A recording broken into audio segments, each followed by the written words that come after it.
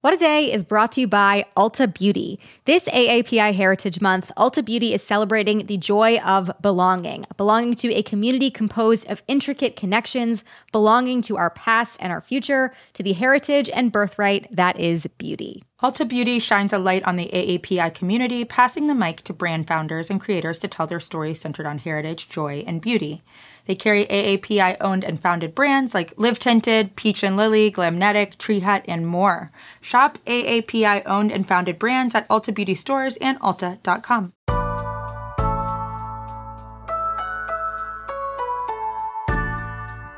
It's Thursday, June 10th. I'm Elise Hu, in for Akilah Hughes. And I'm Gideon Resnick, and this is What a Day, where we are glad Joe Biden saved TikTok so we can continue to avoid it because it makes us feel ancient. You are younger than me, but we are both elder millennials. Yeah, I'm geriatric, quite frankly. Is there any other kind of millennials besides elder ones? No. You're millennial, and then you're elder, and it's a process that takes like 2 years.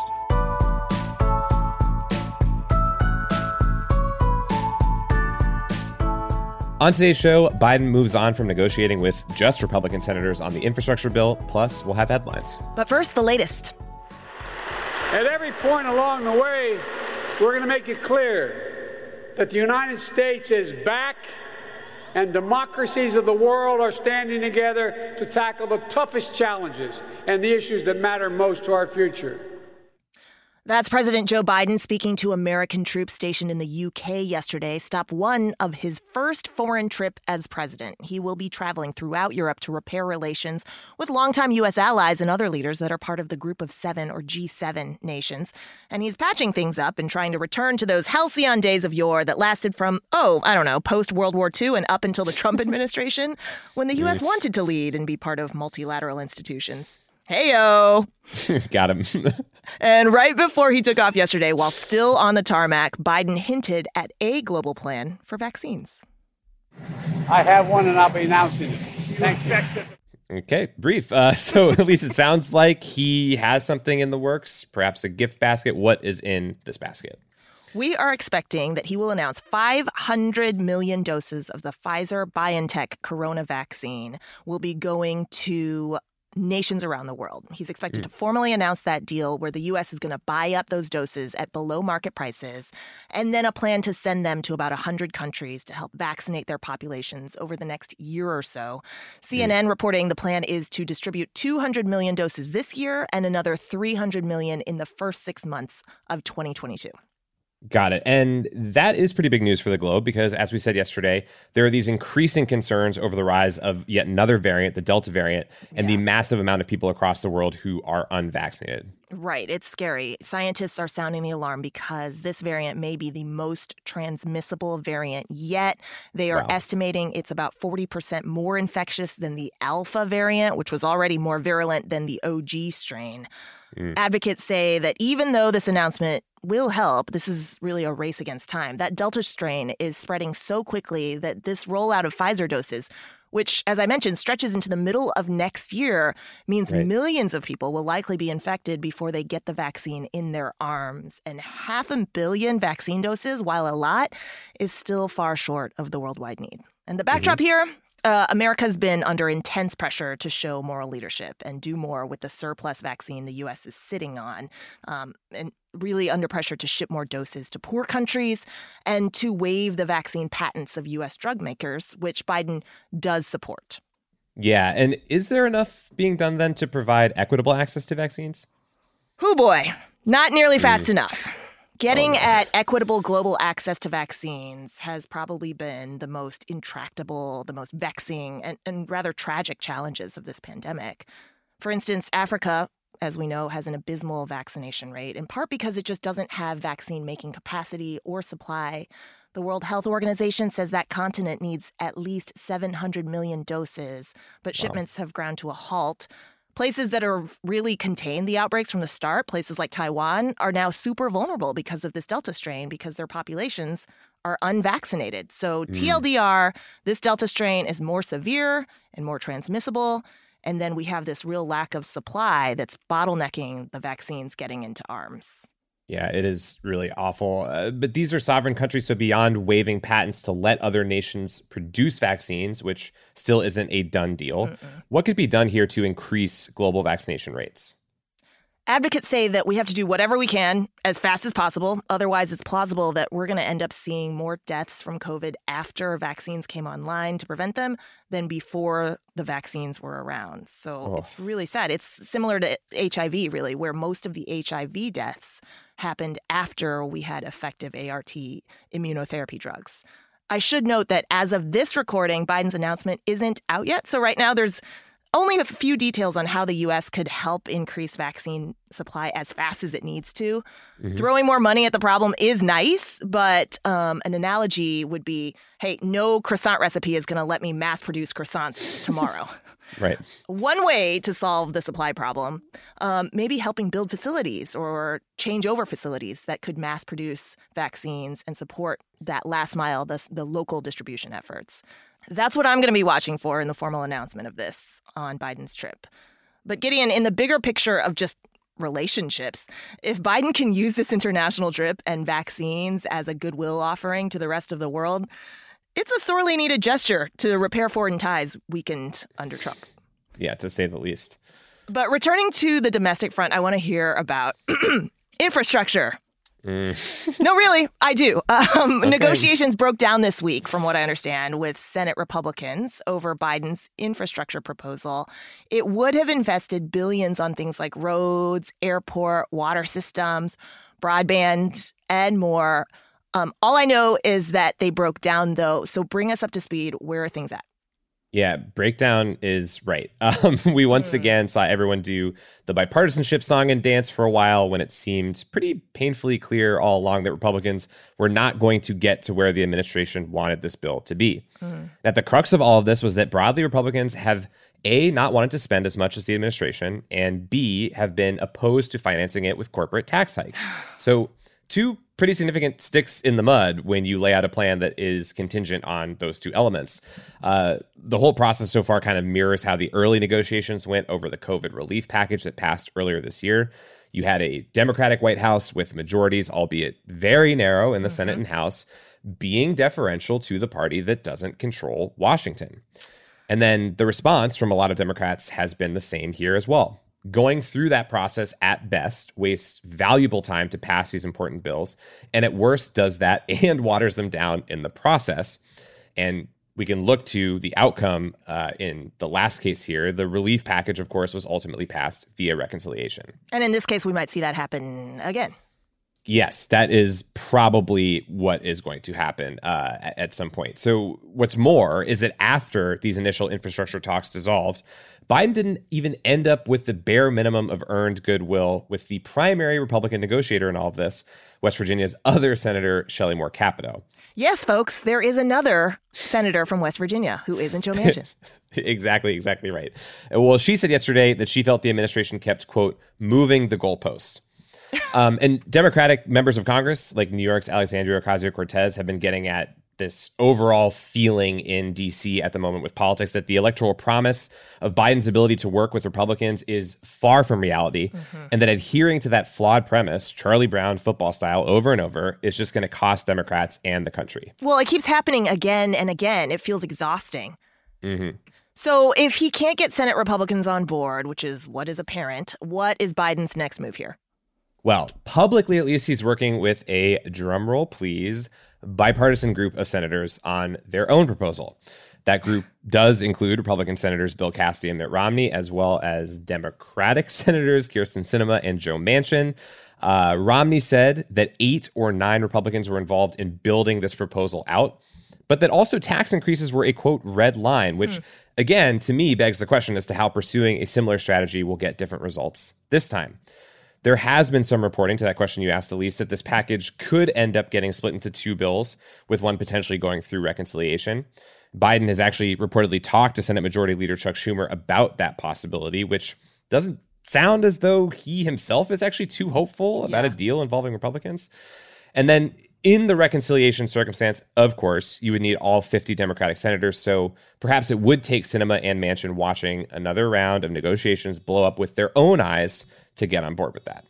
Wow. And just beyond the political process in D.C., a lot of the country is going to rely on whatever shakes out because a bill like this centers on things like roads and bridges, which need to be updated or repaired. But also, Gideon, there is a critical climate change element to this. How is that playing into the discussion of the bill? Yeah, I mean, people are rightfully concerned that that part is sort of falling by the wayside, or at least out of focus. Biden's climate advisor, Gina McCarthy, turned heads earlier this week when she said to Politico that the infrastructure bill could end up lacking some of the proposed climate measures the president had put forward.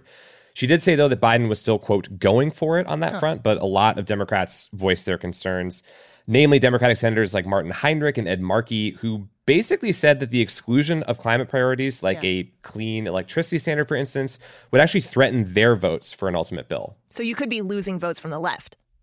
Yes, that is definitely a possibility. Not only there, but the same sentiment is also being shared in the House, where the margins are also slim. Wow. Here's Representative Pramila Jayapal, the chair of the Congressional Progressive Caucus, kind of getting at this overall frustration on MSNBC earlier this week. We can wait another week. We can negotiate with one different Republican senator or two different Republican senators, but the result is not going to be different because this Republican Party has no interest, these Republican senators have no interest in doing anything that the people desperately need or want. Yeah, that is kind of the vibe from a lot of members right now. So we'll keep track of all of this and try not to grind all our remaining teeth into mush, but that is the latest for now.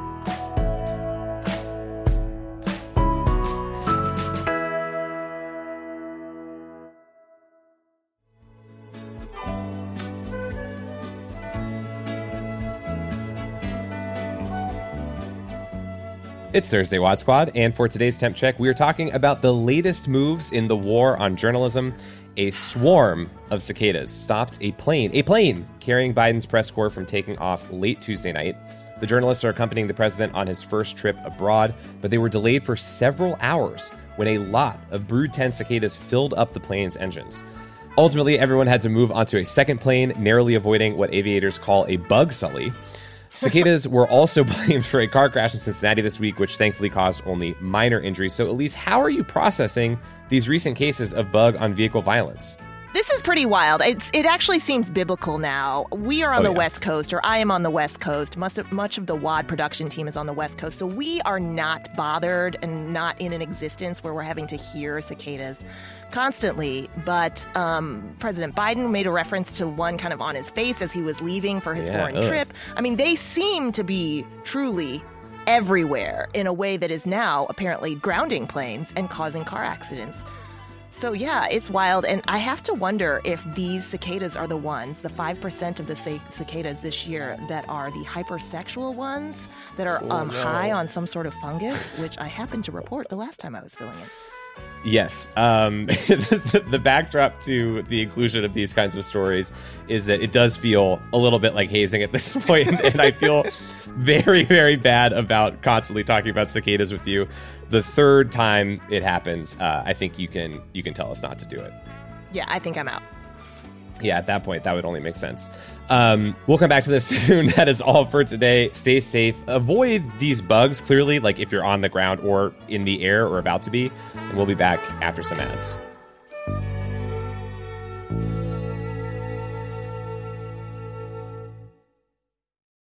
What A Day is brought to you by Books. This Mother's Day, give mom her flowers. She absolutely deserves the best, and that's why you should send her farm fresh flowers from Books. That's short for bouquets.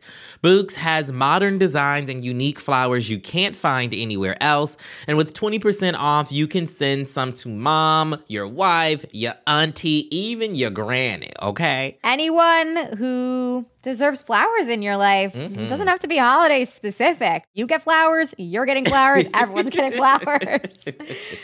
Go to Books.com and use promo code WAD for 25% off. That is BOUQS.com, promo code WAD, Books, promo code WAD.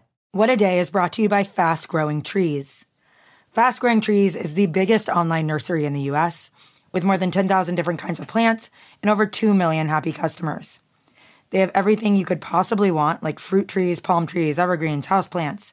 and so much more. Plus, Fast Growing Trees makes it easy to order online, and your plants are shipped directly to your door in 1 to 2 days. And along with their 30-day Alive and Thrive guarantee, they offer free plant consultation forever. We love Fast Growing Trees here. I keep telling you that the mini plants that I've gotten from these folks are yet hanging on. And that's not because I have a green thumb, okay? This spring, Fast Growing Trees, they have the best deals online, up to half off on select plants and other deals. And listeners to our show get an additional 15% off their first purchase when using the code WAD at checkout. That's an additional 15% off at fastgrowingtrees.com using the code WAD at checkout. Fastgrowingtrees.com, code WAD. Offer is valid for a limited time. Terms and conditions may apply. This show is sponsored by BetterHelp. Therapy is a safe space to get things off your chest and to work through whatever's weighing you down. If you're thinking of starting therapy, give BetterHelp a try. It's entirely online and designed to be convenient, flexible, and suited to your schedule. Just fill out a brief questionnaire to get matched with a licensed therapist and switch therapists anytime for no additional charge. Therapy is great for, you know that thing that just is like sitting on your shoulder, you can't get over it, and you just sometimes need somebody to talk through it with. Therapy can be helpful for that, you all, okay? You got to get it off your chest, And you can do that with BetterHelp. So visit betterhelp.com/WAD today to get 10% off your first month. That's 10% off your first month at betterhelp, HELP.com/WAD. Let's wrap up with some headlines. Headlines. Probably the country's most hated tube, the Keystone XL pipeline, is officially canceled. TC Energy, the Canadian company behind the project, made the announcement yesterday and promised to work with government agencies to safely remove the unfinished pipeline. This is a huge win for the Indigenous people and environmental activists who have been fighting against the project for decades. Had it been completed, the $8 billion crude oil pipeline would have stretched 1,200 miles from Alberta to Nebraska, potentially threatening tribal lands and water sources in its way. Now the pipe can be repurposed to help carry the tears of fossil fuel executives directly into the sea. One of the many contributors to the project's demise was Biden's decision on his first day in office to cancel its permit, which Trump had previously granted. Activists have already turned their attention to the Enbridge Line 3 pipeline, which also will stretch from Alberta to the U.S. Midwest and has been drawing similar criticism to the now-defunct Keystone XL.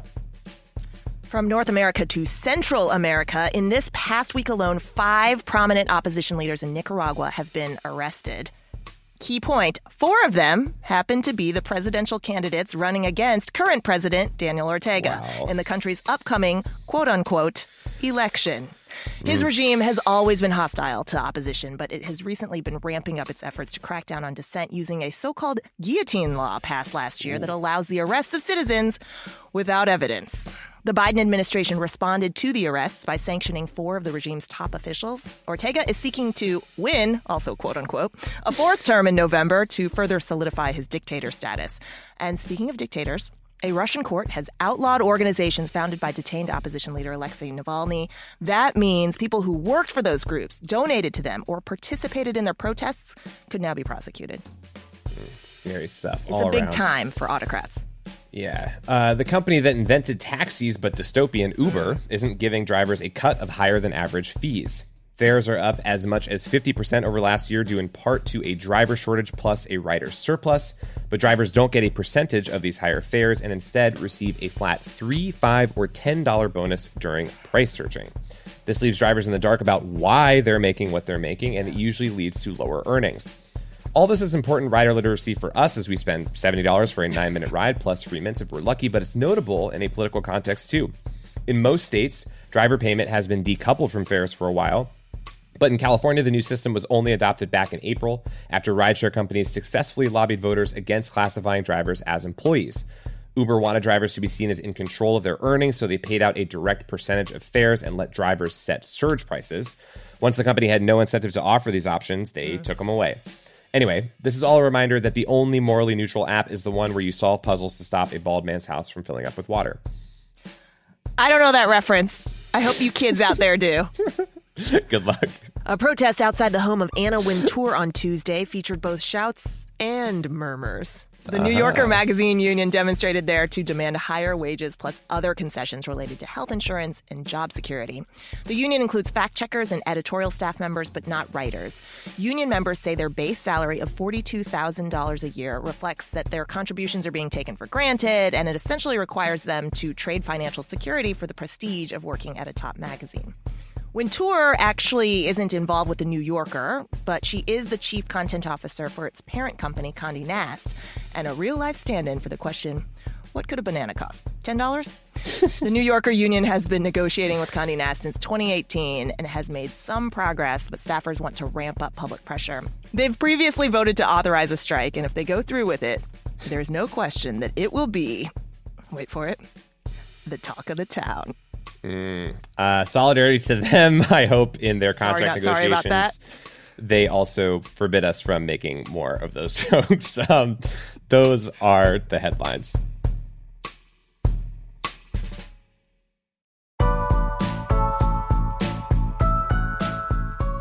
That is all for today. If you like the show, make sure you subscribe, leave a review, rescue the mobile app guy with the leaky house, and tell your friends to listen.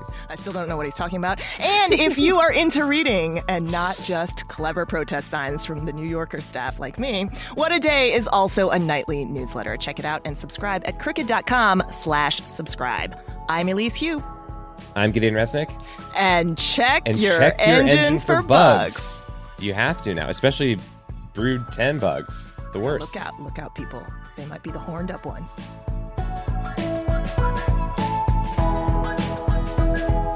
What a Day is a production of Crooked Media. It's recorded and mixed by Charlotte Landis. Sonia Tunn and Jazzy Marine are our associate producers. Our head writer is John Milstein, and our executive producers are Leo Duran, Akilah Hughes, and me. Our theme music is by Colin Gilliard and Kashaka.